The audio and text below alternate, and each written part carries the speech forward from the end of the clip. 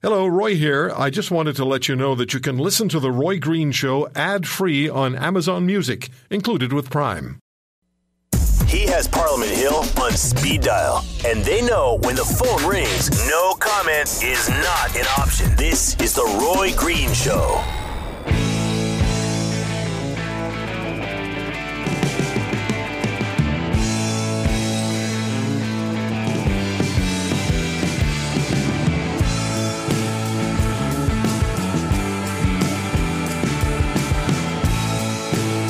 No two countries do more together than ours to keep their people safe and prosperous. And we want to deepen that cooperation even further to meet the shared challenges we face now and in the years ahead. I would have done it much differently. I actually told Theresa May how to do it, but she didn't agree with it. She didn't listen to me.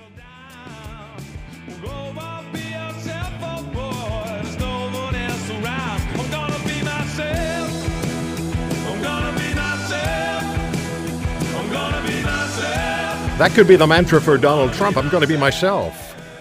What you heard Theresa May say, the Prime Minister of Britain, of the UK, was really by the numbers template speech. Political speech. It means nothing. We're going to cooperate even more than in the past. We're going to get along even better. We're going to do things even more positively. It's the usual stuff, and it means nothing. And then Donald Trump gets up and he doesn't follow that script. He says things the way he feels them. And for some people, that is something they really admire, and for other people, it makes them run around and chase a little balloon. Hi, everybody. It's The Green Show for this weekend on the Chorus Radio Network. So we're going to talk quite a bit about what's been going on internationally with NATO, the UK, the upcoming summit between the two alpha males, Donald Trump and Vladimir Putin in Helsinki.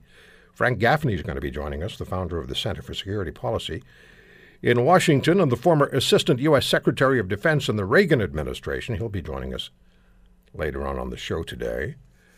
And as far as Brexit is concerned, David Blanchflower was a member of the Monetary Policy Committee of the Bank of England. He's an economics professor at the Ivy League Dartmouth College now, and he's going to be talking to us about Brexit. He's not a fan. He does not believe in Brexit. Also, Scott Moe, the Premier of Saskatchewan, will talk about Saskatchewan now being joined by not only Ontario, but also PEI, refusing to collect a carbon tax, which Mr. Trudeau wants. And then there's the issue of the immigration squabble that took place yesterday. Actually, more than a squabble, it was an insult that was issued by the federal immigration minister toward his provincial counterpart, Lisa MacLeod of Ontario. Michelle Rempel was there. She'll be talking to us about that. And both Saskatchewan and Ontario refused to sign the final communique from that immigration get-together in Winnipeg. So I'll talk to both the Saskatchewan Premier and Michelle Rempel about that as well. She's the immigration and citizenship critic for the Conservative Party of Canada. It's a busy show, busy weekend, lots coming up today. But I heard a lot of discussion about Donald Trump. A lot of discussion about Donald Trump over the last, 4 or 5 days.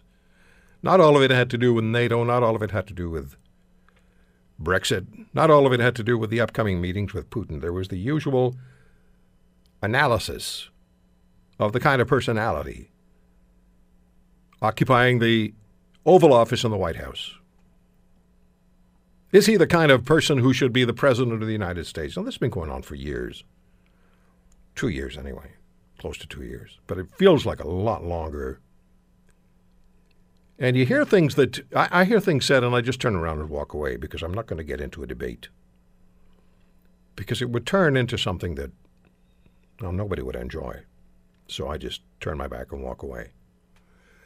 But I'm not walking away from this because Dr. Frank Farley, I have a lot of respect for Frank. He's a psychologist, professor at Temple University, the past president of the American Psychological Association. His CV is extremely long. He's one of the most respected psychologists in North America and beyond. And he's very kind to give us a lot of his time whenever we ask for a psychological assessment of someone or a situation. In this case, it's the President of the United States. Frank, thank you very much for starting us off today. And you were interviewed about Donald Trump by USA Today before he got into politics, I understand. Yes, I was. It was in, as I recall, 1993. And, I've never met him, so anything I say is not based upon, personal contact or direct knowledge. It's based upon the kind of knowledge that most of us have, which is via the media. But, we really can't do diagnoses in the formal sense. That wouldn't be fair. I mean, it wouldn't be fair to Trump, and it wouldn't be fair to you. That's right. But, Roy, I had some thoughts. Okay. And I have studied human risk-taking for decades. And politics often attracts risk-takers. It's an uncertain job, There's no tenure. There's no guarantee. You're always running for election, basically, for the next election. And it's not a 9-to-5 kind of a life. And so it tends to attract risk-takers. And so I thought for your listeners, maybe I could summarize some of the qualities that we tend to see in big-time risk-takers, and then they can think about those and apply them to Mr. Trump or anybody else in the political Well, that's realm. perfect. Sure. Okay, well, I'll go through 7 or 8 quickly qualities. And not all risk-takers, big-time risk-takers, are the same. They can vary somewhat. But the first quality I want to mention is they tend to thrive in situations of uncertainty. Like politics. Politics is a very uncertain trade. There's campaigning, there's dealing with media, dealing with public criticisms. Lots of people. One of the top 10 fears in people is typically speaking in public. Most people don't like to do it. You got to do it all the time in politics. Constant change, travel, meeting new people all the time. Very unpredictable. Well, big-time risk-takers thrive in that kind of a venue. So that's number 1. Number 2, they also thrive on a variety of experience, novelty, change, intensity. Big-time risk-takers tend to like intense experiences, and they flourish in this. They can thrive in chaos or high uncertainty. Number 3, they're often innovative, creative. I often think of them as change agents. They're the people who want to change the world. And in fact, they have. I mean, the modern world that we live in is to a significant extent due to these creative, innovative risk-takers in our history. They're often untraditional. Number 4, self-confident. They tend to believe they control their destiny. They can prevail. They show independence of judgment. They like to make up their own mind. And they're often optimistic as part of that self-confidence. Number 5, they tend to have high energy.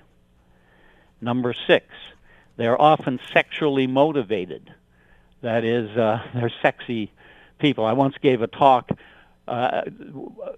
focusing on, are the risk-takers the sexiest people? John F. Kennedy is an example. He was a risk-taker, in my opinion. Bill Clinton was. So there's a kind of sexual kind of motivation that goes with it for many of them. Number 7 is they're often spontaneous. That is, they often act before they think instead of think before they act. And then finally, they tend to be fearless. They tend to show low anxiety.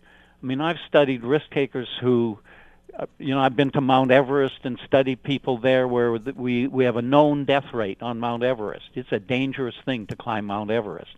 There's over 230 dead bodies up on Mount Everest. But it's not that they view it as fear. They tend to view it as excitement, as a thrill, as a great challenge to overcome. So risk takers generally tend to be fearless across many different kind of situations and tend to be low in anxiety. So those are some of the key ingredients. And your listeners may want to take those ingredients and apply them to President Trump. You know, it's fascinating to hear this.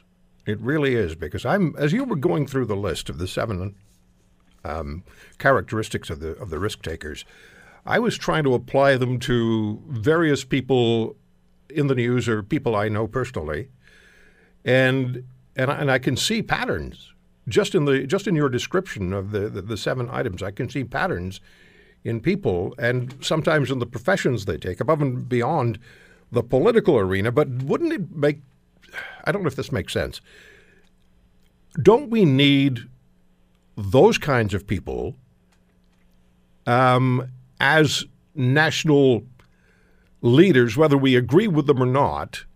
We need risk takers, as you've described them, to get out in front. And for many people who don't have those particular, I don't want to say necessarily qualities, but don't have those characteristics, it would be difficult to understand the risk taker, and so therefore it might be sort of a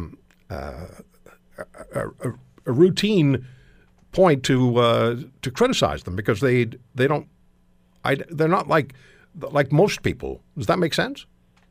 Yes. I mean, my feeling is particularly in the 21st century, because this is going to be a century of incredible change, and it already has been. Yeah. The whole workplace is changing. You know, the digitization of our lives is changing everything.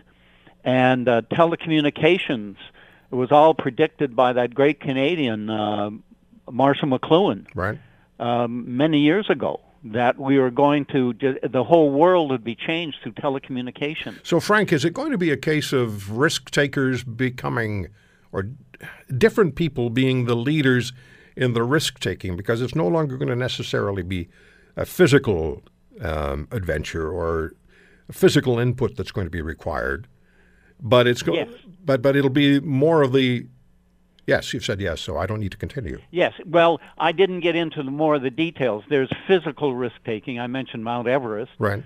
But even those who climb Mount Everest successfully, it's more than the physical. There's an enormous mental part. Yeah. But there's also the mental side of risk-taking. Albert Einstein was a mental risk-taker. Mm-hmm. I mean, he was way beyond the crowd in 1905, you know, and he could have fallen on his face and just been laughed at by the entire community. But so he was an intellectual or mental risk taker, and there are the physical risk takers. Evel Knievel is a good example. Mm-hmm. And then there are those who combine both, you know.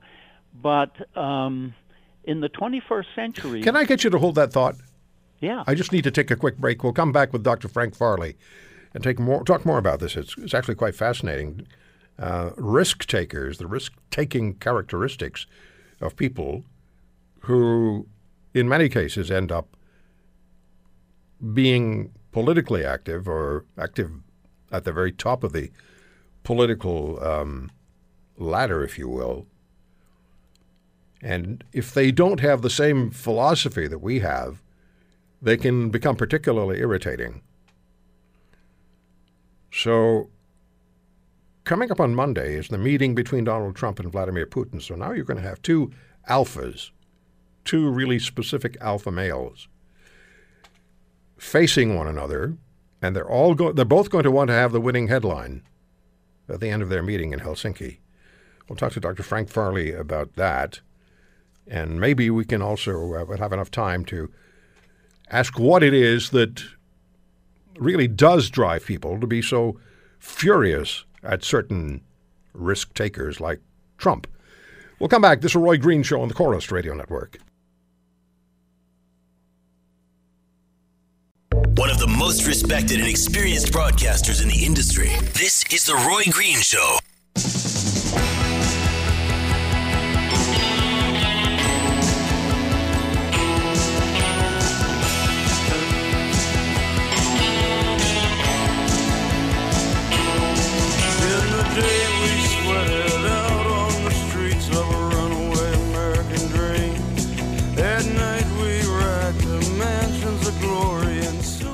I'm on Twitter at The Roy Green Show, at The Roy Green Show. And follow us there, please, and we can get into our exchanges all week long. I'm on the air Saturday and Sunday, but on Twitter, we're active all week. So at The Roy Green Show.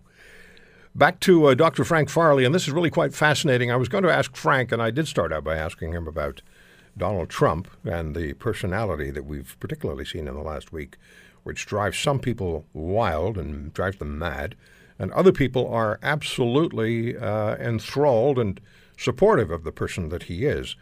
It gets me thinking that some personalities, some of these risk takers that you talked about, Frank, there are times in history where their presence is perfect. There are times in history where the very same person would be absolutely the wrong person to be leading. But I have about 3 minutes here, so I want to ask you, on Monday, the world is going to be focused on Helsinki. It'll be Donald Trump and Vladimir Putin. So you'll have these two absolute alpha males, and each one of them wants to be the global man. He wants to be the man, the person who is the most influential and most impactful. What do you see developing when you have two personalities like that, and clearly they're both risk takers? What happens? Well, it's pretty worrisome, because there's positive risk-taking and negative risk-taking. And we didn't have time to get into that, but that could become a key factor in Helsinki. My guess is that it'll be kind of they'll sort of cancel each other out in the sense, that each will be pushing the envelope. But I don't think a lot will come out of it. But we should be concerned. Are they going to place what parts of the world or who or what are they going to place at risk through their discussions? And my guess is not a lot. Do you see? My guess is it'll sort of be loggerheads, as you say, between two alpha males. Yeah. And it'll devolve into more the personal side, the way it was with the North Korean face-off. I was going to ask you, do you think there's going to be the buddy clap on the shoulder? Great to see you. He's my friend. He's my buddy. We're going to get along great now. Or will it be more? Is it going to be a more cautious situation? And if you were a betting man and you had to bet on the alpha personality of both of them, which one would be the more alpha than the other? Oh my gosh, I just don't know. Not a fair question. Honestly, I do not. But I would guess that it will end up to a significant extent the buddy. Like we saw in Singapore? Like Singapore. Yeah. But what they're holding, the cards that they have behind their backs are the ones that we need to be concerned about. I would think so. Okay, yes. Frank, I really appreciate, as always, the time. This has been fascinating. Thank you. You're welcome. Great talking to you. Dr. Frank Farley, psychologist, Temple University, past president of the American Psychological Association. So maybe as we look at Trump and we look at Putin and we look at others who are in a leadership position, are they risk takers? I want to ask Frank one day about the people who are the manipulators who then become a person in a position of power. When we come back, a lot of talk about the province of Ontario moving back to 1998 as far as the sex ed curriculum is concerned. We'll be talking with Michael Zwagstra, Manitoba high school teacher and co-author of What's Wrong with Our Schools and How We Can Fix Them.